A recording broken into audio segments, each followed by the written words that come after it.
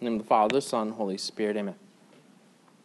God our Father, you will all men to be saved and come to the knowledge of the truth. Send workers into your great harvest, that the gospel may be preached to every creature, and your church, gathered together by the word of life and strengthened by the power of the sacraments, may advance in the way of salvation and love, through our Lord Jesus Christ, your Son, who lives and reigns with you in the unity of the Holy Spirit, one God, forever and ever. Amen. In the name of the Father, Son, Holy Spirit. Amen. You would think, having worked at St. Mary's for, 3 years now, I would have learned better than to stop scheduling myself after Father Newman, which I think I've done this now 3 different times, and it's never a good idea because enough that needs to be said. He is an orator. I am not, but that is okay. So, someone had just asked about what I thought of the synod and everything going on. I said, I'm just not paying attention to that. And I think it's because Father Newman puts it best when he says the 3 things that you never want to look at too closely: the making of legislation, the making of sausage, and the running of the church. And that the truth is that, there is oftentimes, it's a sad fact, but there is often, at any given point in history, a large chunk of bishops that don't believe the basic gospel message, which we can either be scandalized by it or just remember, the church is made up of men who believe a lot of wrong things oftentimes. And the amazing thing when you go through church history is you see, this isn't an isolated event. Things aren't worse now than they were at any other time. This is something that has happened time and time again. And the church still, through the perseverance of the Holy Spirit, just keeps on going. And even with the synod, and I thought that was good last week when Father Newman was going through and distinguishing between the infallibility and the different degrees of assent that are required by different statements from the church, and the difference between an ecumenical council and a synod, that it's also important to always remember, a synod is not guaranteed from error. And actually, so while I don't think this synod will end up doing anything drastically bad, because there's also a lot of good bishops in the church. If you want to read some hope, go ahead and read, having a brain cramp. Yeah. The Cardinal Sarah. He's the prefect for the Congregation of Divine Worship. He's from Africa, and he has a book that came out last year called God or Nothing. And if you want to read a book that'll encourage you, and you'll finish it and go, okay, where can I cast my vote for him to be the next pope? That'll be it. And realize, there's a lot of great bishops out there. I mean, this is a guy from Africa where the bishop that ordained him was thrown in prison for 7 years afterwards, and he was the only person in his entire class who was able to be ordained because the government had gone through and closed down all the seminaries, and they could only afford to send one man off to go and study. And he was a bishop by the time he was 32, and it's an absolutely amazing story, and realizing, okay, so the Germans might be in a state of de facto schism, but Africa is thriving. Like, the church is not in as much trouble as people that watch too much news might tend to think, just because of good old Cardinal Marx, descendant of the Marx, and Germany, who is made nice in the mold of his ancestor. And throughout history, times are never as bad now as they were at other times. I mean, there was a synod in the 1400s that wholesale adopted the heresy of Jansenism. And then later, an ecumenical council met and condemned it as being wrong. And as we're going to go through right now with Arianism, it doesn't get as bad. Nothing's as bad as Arianism. And this is such a bad heresy. And don't get me wrong, there was a lot of heresies in the early church. That this is something that Protestant reformers were particularly big on, but you'll still hear people talking about how we need to go back to how things were in the early church. We need to go back to recreate how they did things in the early church. The early church was a mess. There was heresies. They abounded everywhere. There was schisms. There was wars. There was all sorts of terrible stuff going on. And there's a certain degree, maybe that is not necessarily what we want to go back to. But anyway, there was heresies everywhere. And you could go through the name and have a whole class, a whole course, I should say, just going through early church heresies.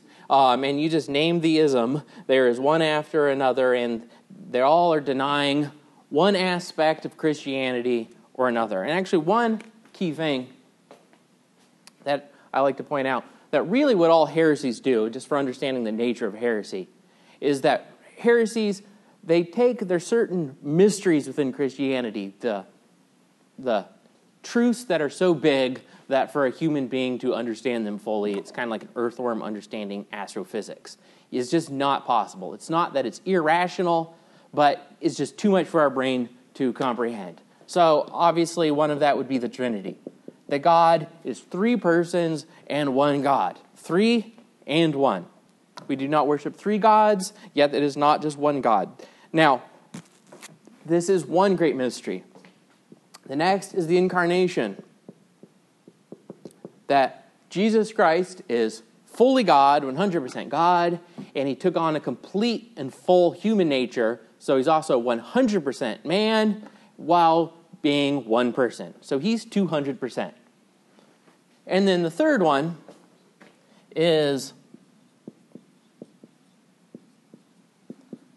we say sort of grace versus free will, meaning that God is in absolute control of everything. We cannot do anything good without him first giving us the grace to do it. But at the same time, and we can't do anything without him knowing it, nothing can happen outside of his control. Yet at the same time, we are not puppets, we have free will. Ultimately, when you follow these thoughts out, how those two can be at the same time, it's a both and. It's a 2 truths being held in tension that we just simply cannot fully understand with our feeble minds. Now, what heresies do is they turn these both and truths, 3 and 1, God and man, grace and free will, and they will focus on one truth to the exclusion of the other, turn it into an either or. And so actually, if you go through all the early church heresies, they all fall under one of these 3 categories. Actually, every heresy throughout history falls into one of these 3 categories, or maybe it might be a shading of 2 or 3. And actually, that's why an interesting thing I'll point out in a second is that the practice of exiling heretics was very popular, that when you were condemned as a heretic, what would they do with you? They would kick you out of the Roman Empire, and where would they send you? They would send you to the deserts of Arabia, where you ended up with this great melting pot of heresy. And so there's a reason why Islam, when it's made up, is put together. It's a combination of all these heresies, because that's where all those heretics went. And so you ended up with this combination of all of them. So anyway, but the greatest of all of the early church heresies was Arianism. That this is one that most people, most Catholics, especially at St. Mary's, where you have people, I think I've seen almost every one of you at different classes, and even at the church history where we talked about Arianism over the summer, but in a little less detail, that Arius, he was a priest, he lived in Alexandria, down in Egypt, and it's important to remember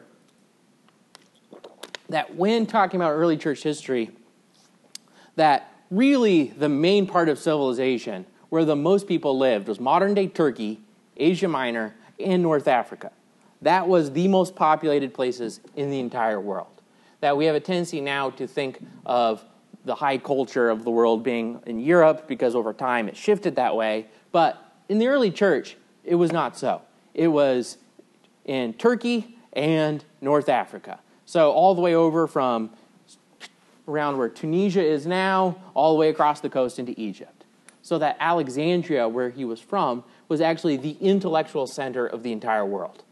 That hasn't happened in a long time, but Alexandria was the intellectual center in the entire world. That is actually where Catholic schools were invented, that they had a Catholic university in Alexandria, where you had Clement of Alexandria, a great saint that ran the university. Then you had his prodigy student Origen that ran the university. And it was a really happening place. And so that's where Arius was from. And he's the key figure. And I'm going to go through and talk about a bunch of different people's names, but there's really only 4 people that need to be remembered during this century. And I'll mention them in a second. But Arius, he's from Alexandria. And he started this basic simple, it's a pretty simple heresy, and that was that Jesus Christ, and I guess this actually attacks both of these, that Jesus Christ is not fully God. That he was a biblical literalist, and he was reading through the Bible, and in many ways he made his arguments from a position of sola scriptura, that he said, okay, this is not how the church has read this, but from my reading of the Bible, when it talks about the Son of God, isn't a son logically less than a father? Therefore, how can you say that Jesus is fully God?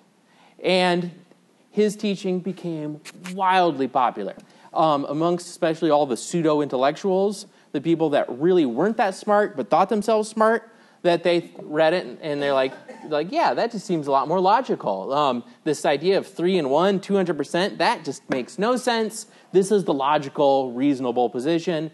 And it became trendy. And it became so trendy that it spread like wildfire across the entire empire. And actually, there's going to be one point where there are more Arian Christians than Orthodox Christians in the entire empire. So you can think about that with different heresies, that at one point there's going to be more heretics than non-heretics. And it's going to rage, this heresy, this debate, this fight, is going to rage for the greater part of a century. That there's the first 2 ecumenical councils of the church are going to be called to deal with this one heresy. And this is an important thing, that what ecumenical councils do is that the church doesn't usually just call an ecumenical council for the sake of updating its doctrine or not really addressing a specific problem. There's actually, in the history of the entire Catholic Church, there's been one ecumenical council that was called not to address a specific issue. And that was the very last one, Vatican II. That the idea was, with ecumenical councils, obviously the churches, with our view on doctrine, that they weren't going to go in the very beginning and say, okay, we're going to try to address every single question that everybody might have throughout all of history about Christianity. We're not going to they didn't say, we're going to go through and just do volume after volume of, I guess, a St. Thomas Aquinas-esque way of objections and answers of every question anybody might have. No, what they would do is wait till someone brings up the question, they start denying what was already believed, and then the ecumenical council would be called in response. Now, when I talk about this one being bad, it's going to be very bad. You're going to have families, they're going to get torn apart. This is, to understand the difficulty of this heresy, I guess if you live before the Protestant Reformation, it would be hard to understand just how much division this caused. That it's going to cause division with the church not seen on a scale until the Protestant Reformation. But the idea of that families being of different religions, of actually having hot disputes over it, and it wasn't like nowadays where we seem to live in the only time where nobody really gets fired up enough about their religion to actually go out and come to blows over it, whether we're just too rational or what it is.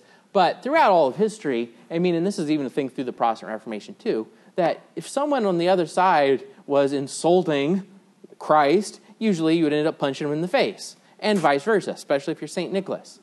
That this was what would happen. So, you had families being torn apart. You had riots being caused across the entire empire. You had, at one point, state-sanctioned murder of priests. That when you end up with an Arian emperor, he's actually going to have one bishop of Constantinople named Paul is actually going to be tortured and strangled to death so that they can replace him with an Arian. That this is serious business that goes on at this council. Now, so that's Arius. The priest in Alexandria starts this heresy. Now, the other main figure that's important, the one saint that's important to remember, and there's a lot of saints that lived during this time, and this is one of the great things of when you have times of great trials in the church, that God always raises up some great saints. But the greatest opponent of Arianism is also from Alexandria. So you only have to remember the two clerics from the same city, though he's a little bit younger, and that's St. Athanasius.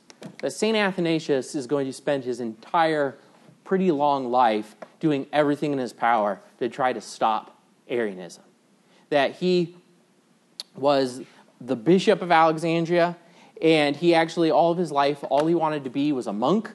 That he was fascinated by this great saint, Anthony of Egypt, who lived this monastic life out in the desert praying all the time. And Athanasius was fascinated by this. This is what he wanted to do with his life.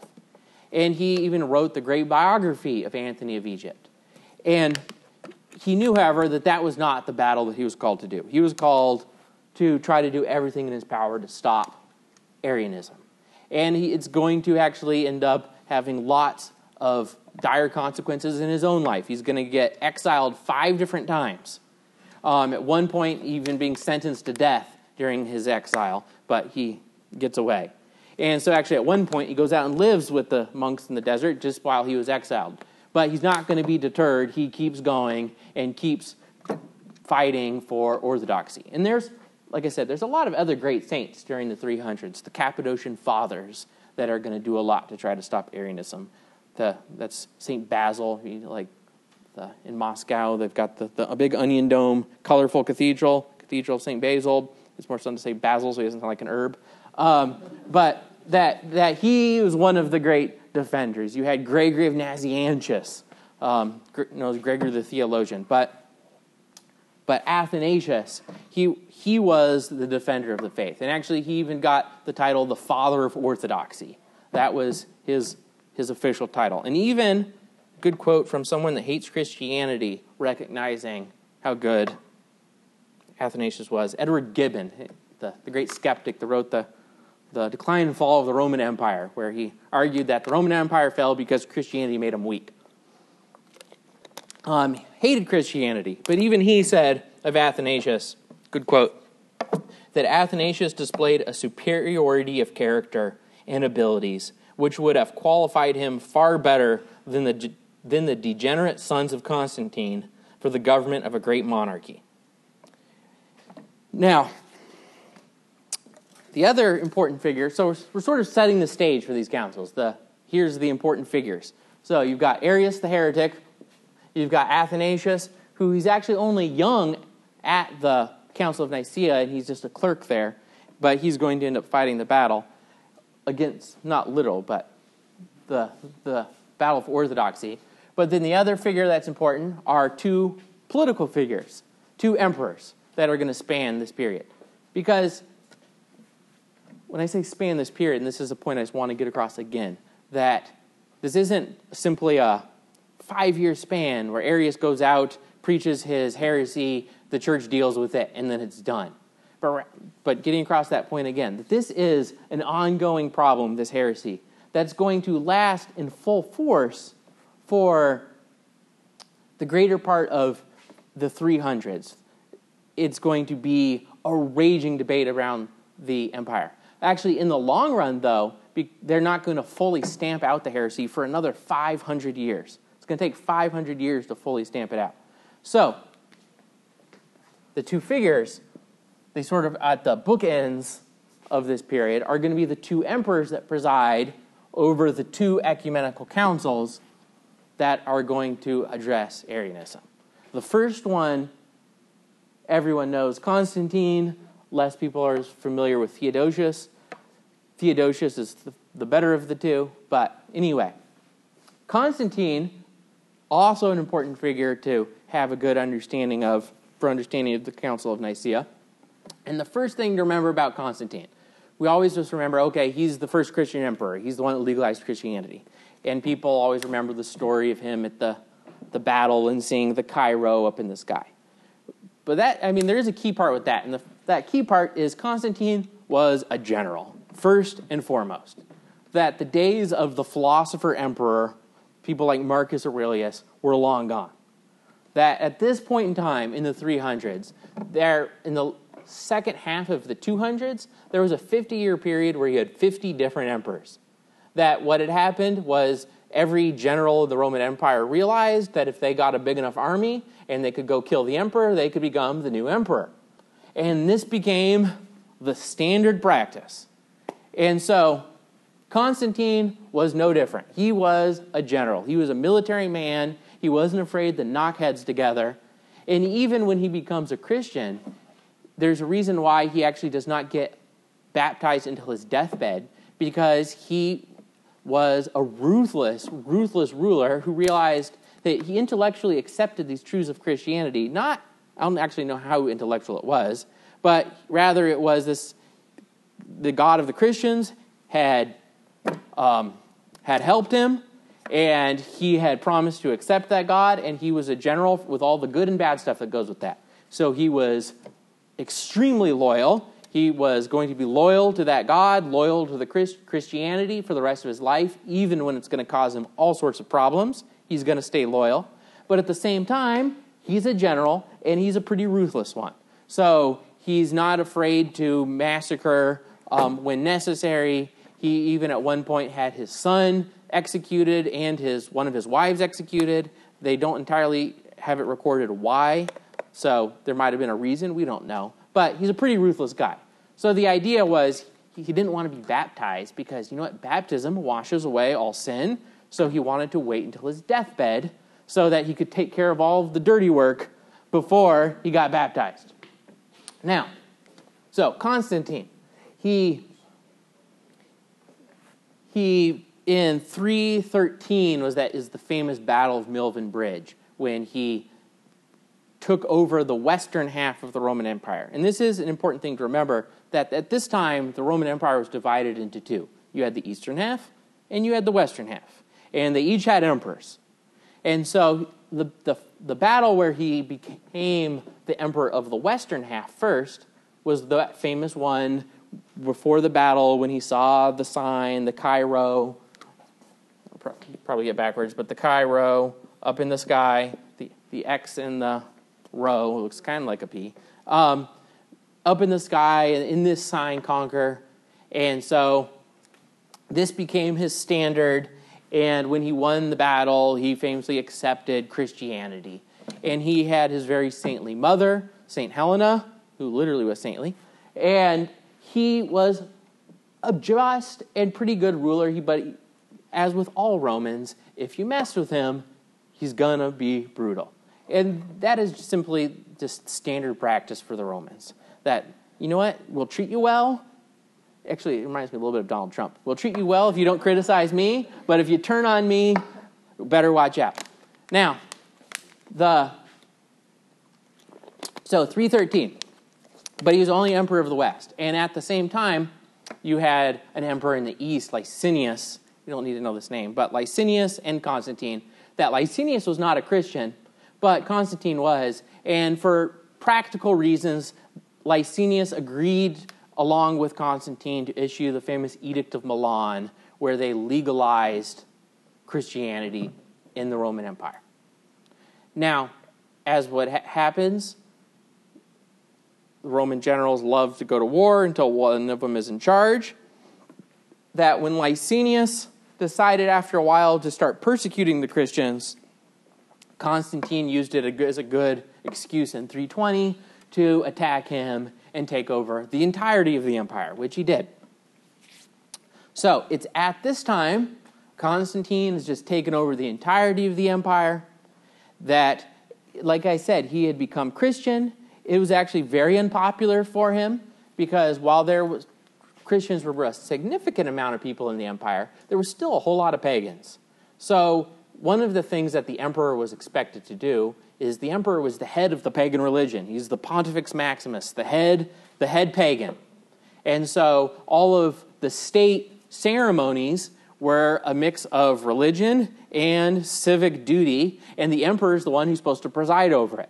So when Constantine refused to do his civic duty as emperor and preside over the pagan religions, there was riots all across Rome. They were throwing stones at his statues, and finally someone told him that his face had been smashed, and he, in a joking manner, is like, no, it feels okay to me. And so that's actually one of the reasons why he decided to move his capital to the east was because he was so hated by the pagans in the west. But anyway, he did. And when he moves it to the east, that's where Arianism is going on. That in the West, as in that I mean for the most part Europe, Arianism was not a big problem. That if you were going to go talk to a bishop in southern France about Arianism, they probably wouldn't really care because they probably didn't have any Arians in their diocese, and if they did, it wouldn't be very many. Arianism was a big problem in the East, the eastern half of the empire. So when he gets over to the east and he starts setting things up there, he realizes that all of his Christians are rioting and having a little civil war against each other. This is not good for stability and for a good empire. So his biggest concern isn't so much the doctrinal questions, but having a strong, unified empire where everyone just agrees. But that being said, he's very loyal, and actually he wants to make sure that this is done properly. So he actually calls, with the permission of the Pope, the first ecumenical council, the Council of Nicaea. And he paid the entire expenses of it. Nicaea was just one of his palaces. It actually became a very large city over time. But it was one of his palaces outside of Constantinople. And he paid for all the bishops to come to it. Most of the Western bishops didn't come because they just didn't care about Arianism. Or they figured, you know what, this isn't our problem. We're not going to come. But it was still an ecumenical council, even though they didn't all show up, because the Pope said it was. I don't remember the Pope's name off the top of my head.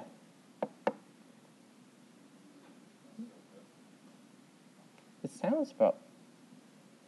Yeah, I don't remember. But even the Pope couldn't come because of issues that he was dealing with in Rome at the time. So he sent two of his representatives to actually, and his authority, in order to make it into a true ecumenical council. Because it's important to remember that an ecumenical council, it's all the bishops. They don't all have to be there, but they're all invited with the authority of the Pope.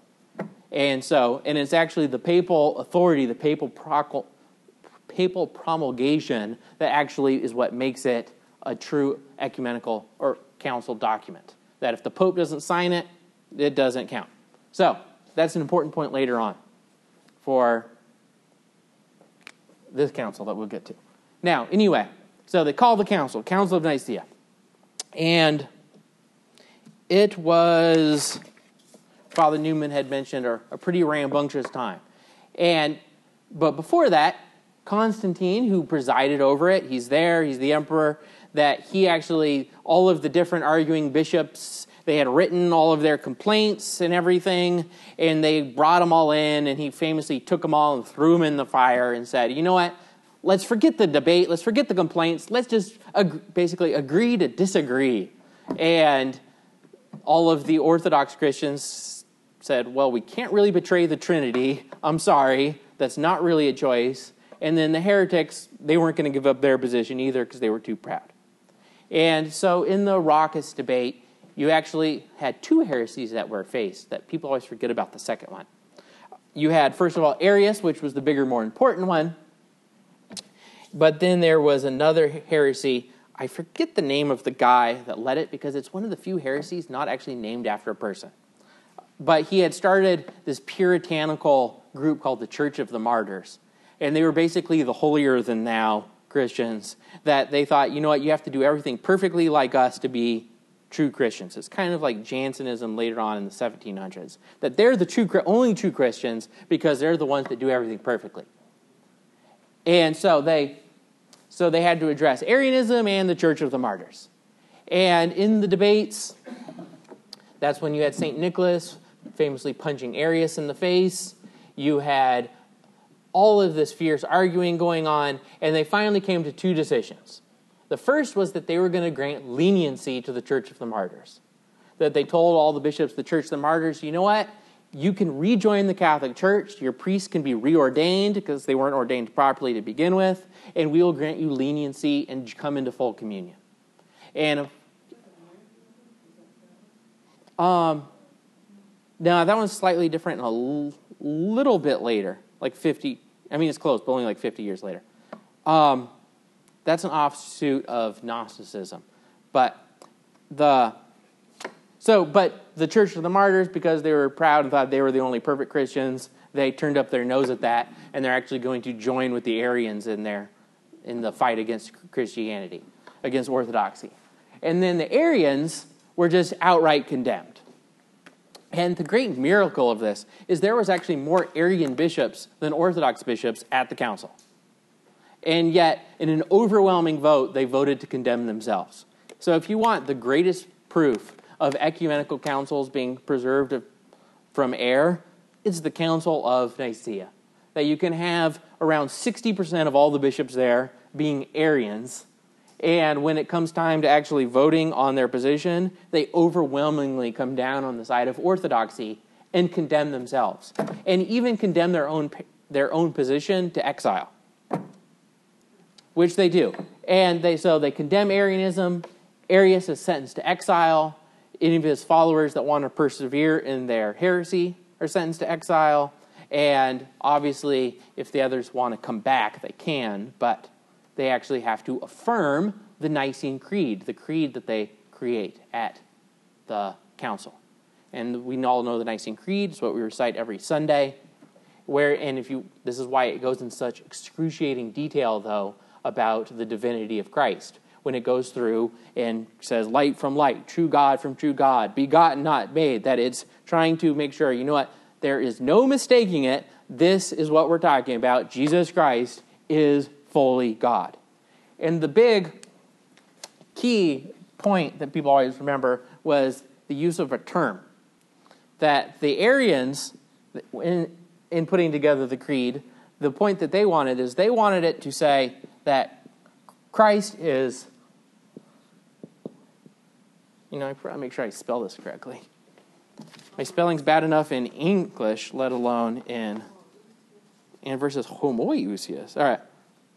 It's bad enough in English versus, let alone in Greek.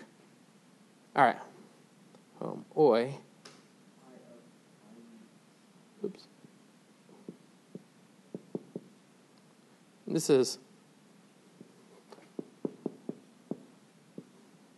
It's amazing how just the use of an I can change things. That the Arians wanted to say that Christ is homoiousios with the Father, which means of a really similar substance, meaning he's kind of like God, but not completely God. And the point they wanted to say is he's more divine than a human being, but he's somehow less than the Father. He's kind of like a super angel. Yeah, he's created, but he's created better than us. He's kind of like a super angel. So he's similar to the Father. And that's homoiousios. And they insisted, and supposedly Constantine was the one that introduced the word homoousios, even though scholars have always said, how on earth he even knew that? Someone must have told him. But anyway, because he's not a scholar. But the term that they use is they say, he is homoousios. He is of the same substance. He is consubstantial with the Father. And that's why when they retranslated the Mass a couple years ago, they put in that word consubstantial with the Father, getting across that's simply the Latin version of homoousios, getting across that he is of the same substance, the same nature as the Father. They are both fully God. One is not more God than the other in everything that entails.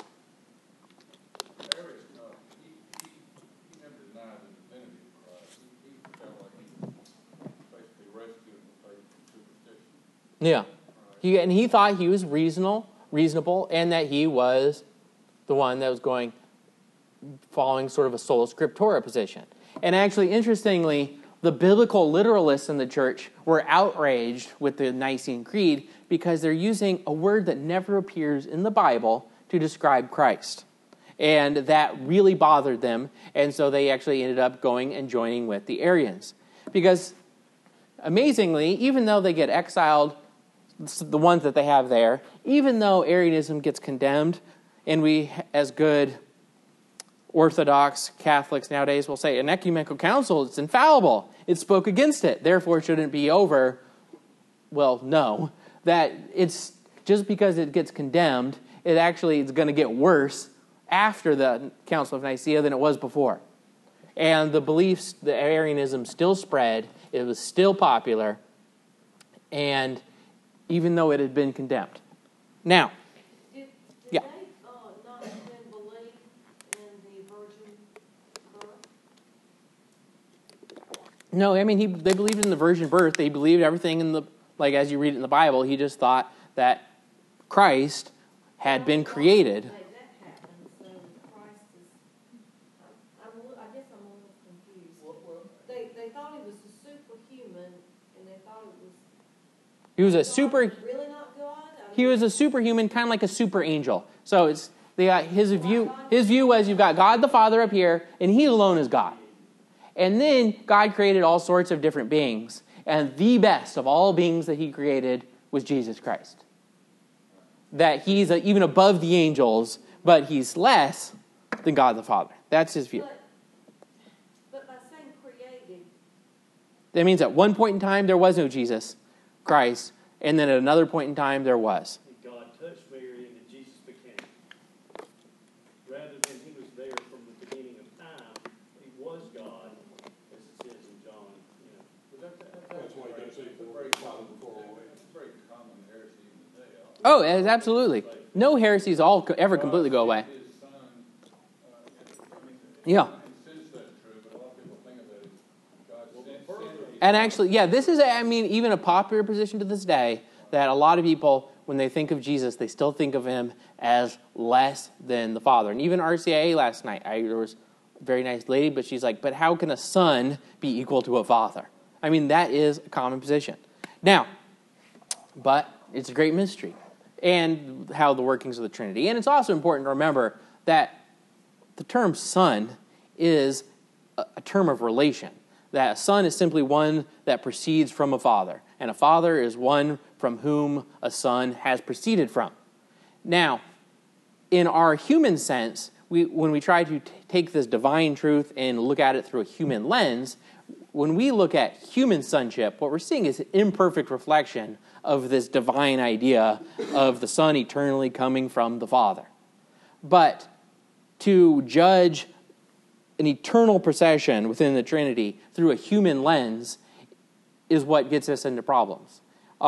It's kind of like when you get too literal with human terms. This is why, for instance, in the Quran of Islam, they can't stand this idea of the incarnation, because the idea of God having a son, that makes no sense to them. Because they look at it in this literal way. God's not a human. He can't go and procreate and have a son. That's just ridiculous. And they think that they're being the rational ones. That's why this was thought to be the rational position by a lot of the pseudo-intellectuals. And the interesting thing is, the actual position is in fact much more rational, but it's much more difficult to understand than the other position. They condemn Arianism at the Council of Nicaea. And a couple of other important things that the Council of Nicaea did that we never actually think to mention, because this is the big deal, was they actually settled the date of Easter, that there was a big debate at the time of whether to follow the Western tradition of Easter being the first Sunday after the first full moon in the spring equinox, or Easter in the East, how they had been doing it, was going off of Passover, which is set off of a lunar calendar. And so actually at the Council of Nicaea, they decided that the whole church was going to go off of the Western tradition, which later on, when you had the Great Schism, the East went back to what they had been doing before because the West was doing the other. But from Nicaea until 10-something, they did what the West did. Does that make sense? And then actually the other thing that they did too was they officially made priestly celibacy part of canon law. That it had been a practice all across the entire world until this time, from the time of the apostles on. There was plenty of priests, obviously, who would get married and things like that, but it was a standard practice in a lot of places to have priestly celibacy. And at the Council of Nicaea, they made it the official practice for the entire Roman Empire and all Christianity. However, in the East, it was often not enforced. So even though technically their priests were not allowed to marry in the East, they did it all the time anyway. And so once again, when you get to the Great Schism in 1054, that's when they're going to repudiate the practice from the West. But the Western practice of priests being celibate was the standard from the beginning. And at Nicaea, it was officially made canon law. But anyway, but people forget about that. So it continues. Arianism keeps spreading.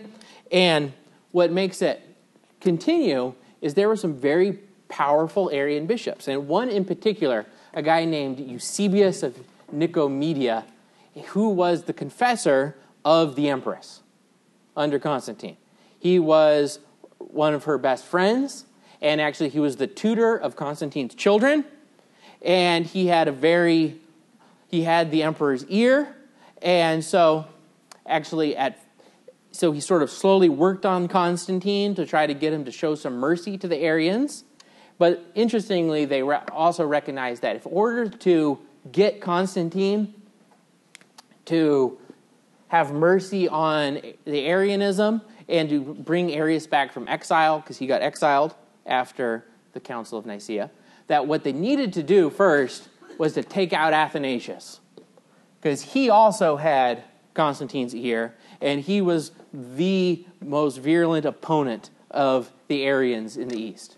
So this is when they started coming up with all sorts of false accusations against him. The most interesting one was that at one point they accused him of murder. They made up this story about him killing the head of the Church of the Martyrs, Athanasius. And so they decided that they were going to have a synod in order to investigate and put Athanasius on trial.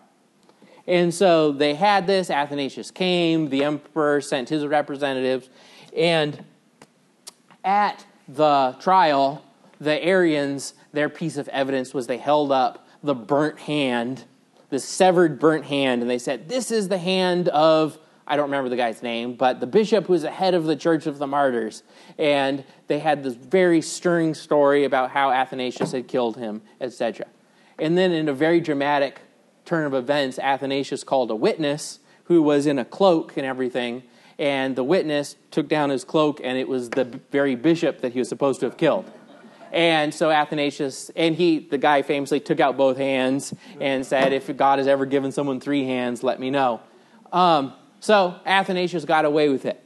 But then what happened was another synod, these local meetings, because this was the thing about Arianism, there's still so many Arian bishops that you would have some synod of Arian bishops that would get together and they would say, Arianism's great. We'll reconcile it with the church. And then you would have another synod that would get together and say, Arianism's evil. They need to all be exiled. And they were disputing left and right. Well, anyway, one of these synods condemned Athanasius as a heretic, and Constantine had enough influence on him. There was enough pressure from these Arians that he decided to exile Athanasius, but it was kind of a soft exile in that he sent him to go live at his son's house, who was the Caesar, the sub-emperor of the West. But Constantine, in order to try to, because like I said, he's not a theologian, he just wants peace amongst the Christians. And so finally there's enough griping, enough problems from the Arians that he thinks, you know what, if I bring back Arius and just reconcile them, it'll stop. So that's what he did, was he brought back Arius, he interviewed him himself, and basically said, do you promise that you're a good Orthodox Christian and accept the Nicene Creed? And Arius convinced him that he did. So he said, okay, we'll make sure that you're brought back into full communion. So Constantine told the old Archbishop of Constantinople at this time, hey, Arius needs to be let back in the church on Sunday. You need to give him communion.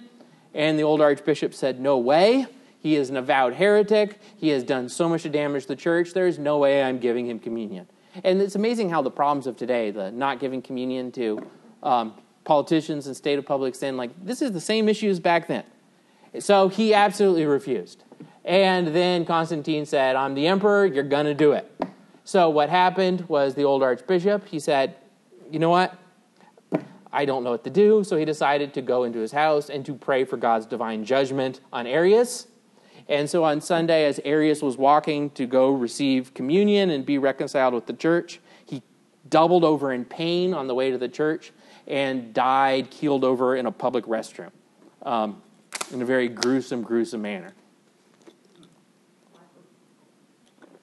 Yeah, because he was struck down dead.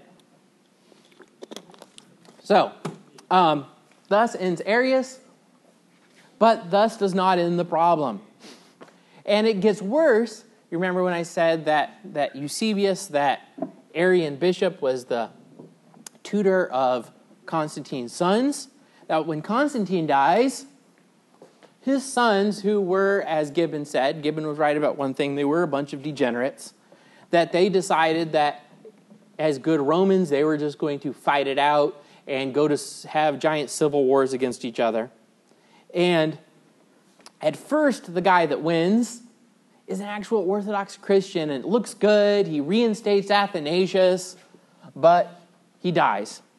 And his other son takes over, who is an avowed Arian, and he begins persecuting the church left and right. And this is one of the other times that Athanasius gets exiled again. 5 different times he gets kicked out. And it gets bad. That emperor, I'm trying to remember, I think it's Constantius. See, this is the problem. Constantine's kind of like George Foreman, in that he named all of his kids after himself. So you've got like Constantius, Constantine. So anyway, so it's impossible to keep them straight. But the Arian emperor takes over, his Arian son, and he appoints an Arian archbishop of Constantinople.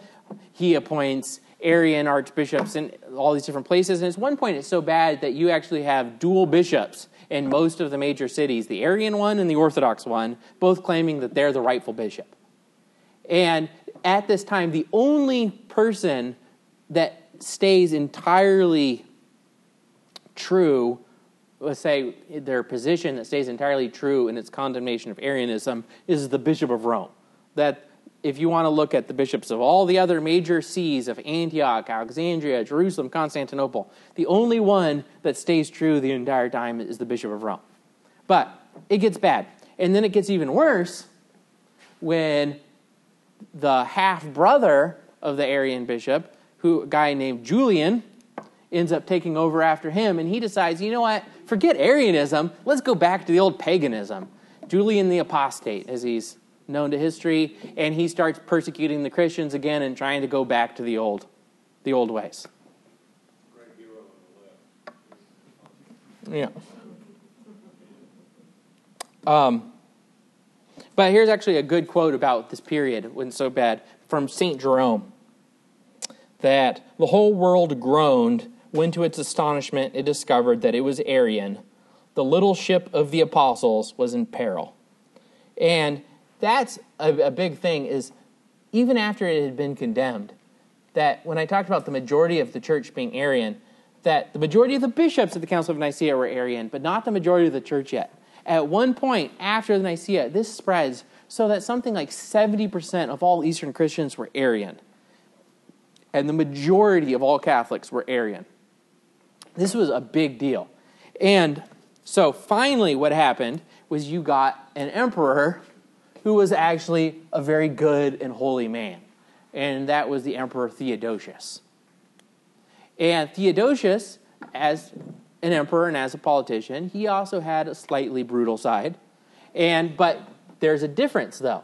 It is unlike Constantine, who waited to his deathbed to be baptized. He had been baptized. He was a Christian in full communion with the church. And when his famous story is when he was brutal, that there was a riot in the city of Thessalonica. Read Thessalonians, they liked causing trouble. But that there's a riot in Thessalonica, and he goes and he exacts revenge and chops off a bunch of heads. And what happened was St. Ambrose, the great St. Ambrose in Milan, wrote him a letter telling him that he had put himself out of full communion with the church, he had committed mortal sin, and he could no longer receive the sacraments until he had been reconciled. And what makes Theodosius such a great example is what he famously did was he left the east and he headed to the west leaving behind his whole retinue, all of his imperial stuff as a simple pilgrim, and he showed up at Ambrose's door in a simple rag, begging for absolution and to be reconciled with the church, which he was. And so he is the one that called the First Council of Constantinople, which is going to be the second council called in order to deal with Arianism. And so what they do at this council is they reaffirm the creed, and they added a little bit about the Holy Spirit, because there was some people that were now debating whether the Holy Spirit was fully God, so they added a little bit in there, and they especially reaffirmed all the condemnations of Arianism in no uncertain terms. That's why sometimes the Nicene Creed, that people that trying to be pretentious usually call it the Nicene Constantinople. Wait, I say it wrong. How do you combine them together?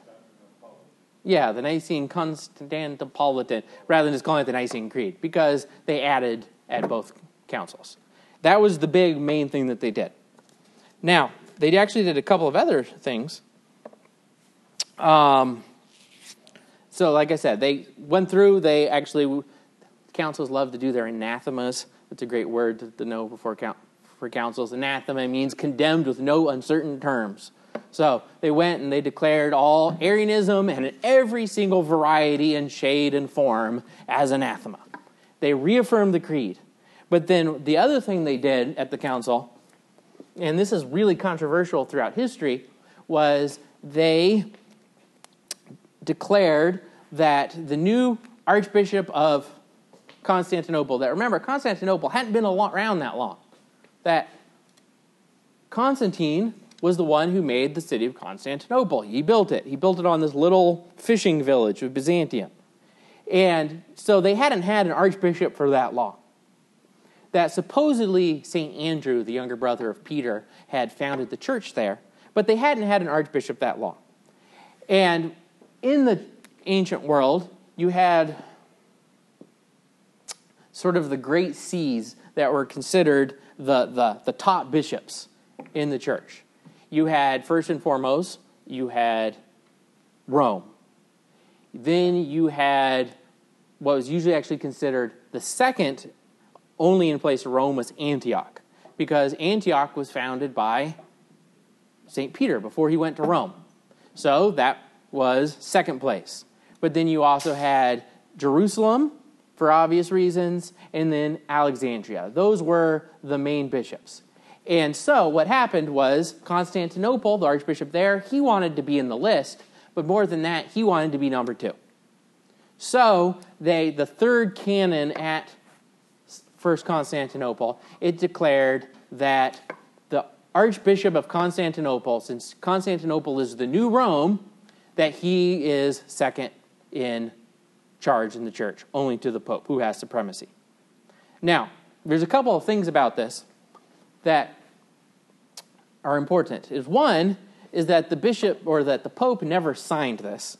And in fact, Pope Leo the Great, who's 50 years after this, actually condemned this as wrong, because he said, first of all, it's just wrong reasoning.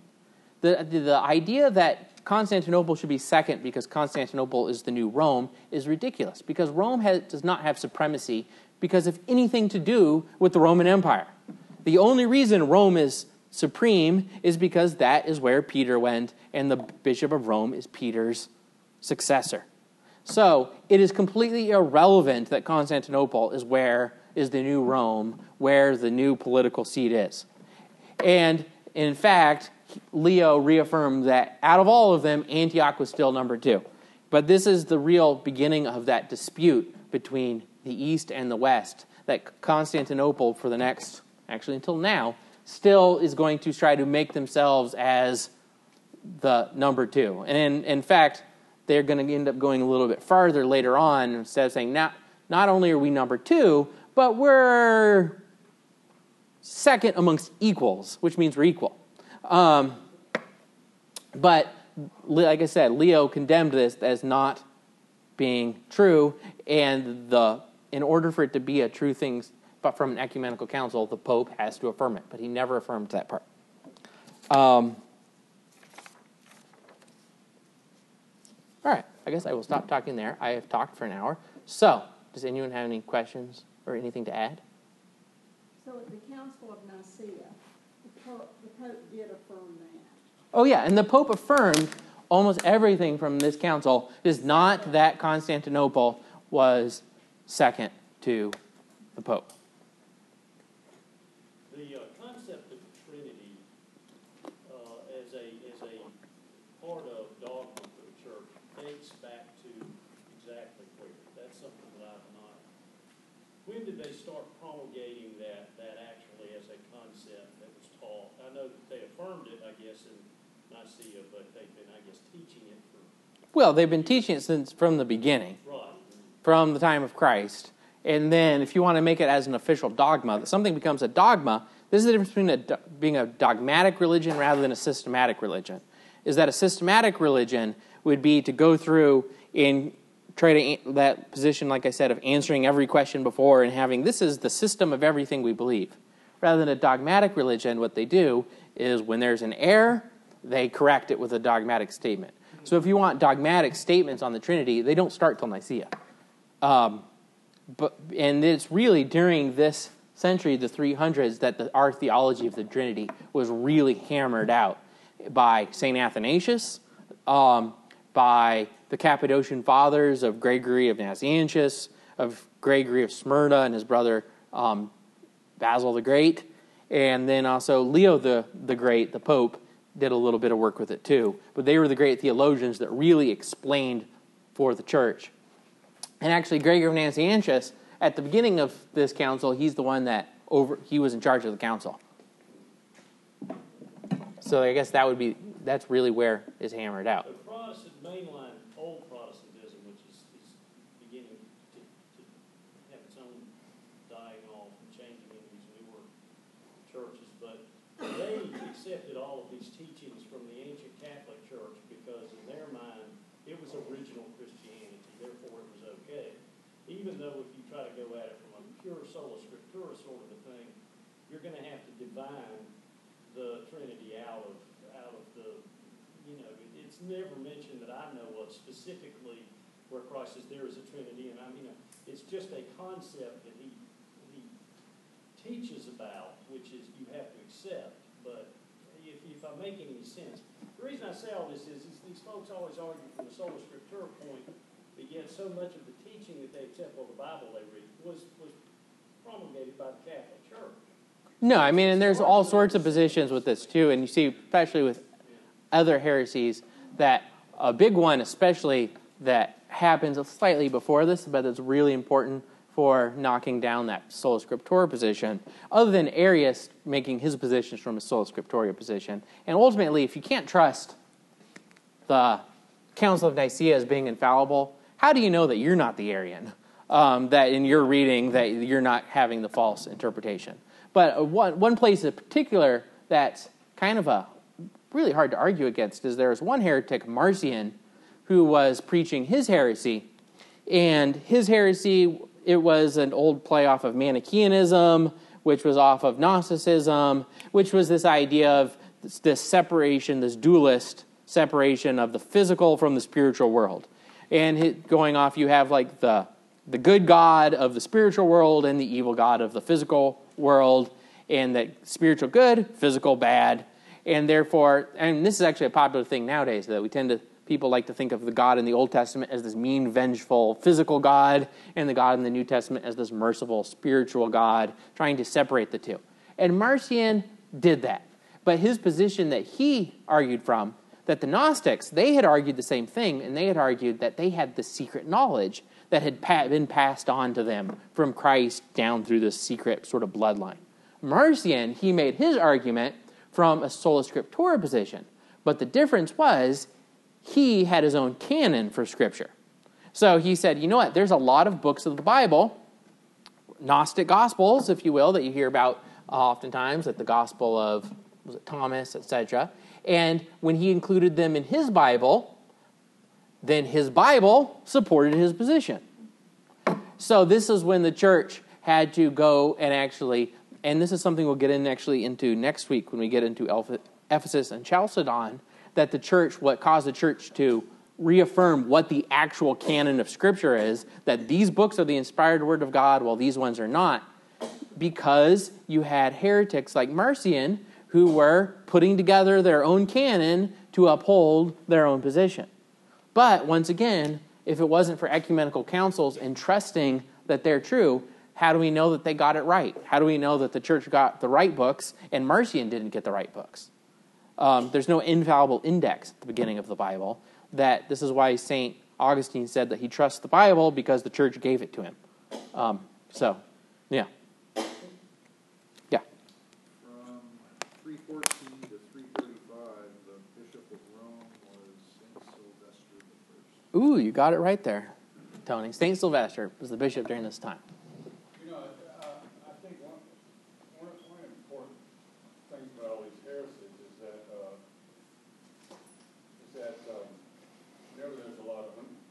whenever there's an argument or division in the church, that secular authorities always step in and use that as an opportunity to seize power. One of the reasons that these heresies last so long is that the emperors and other authorities use them for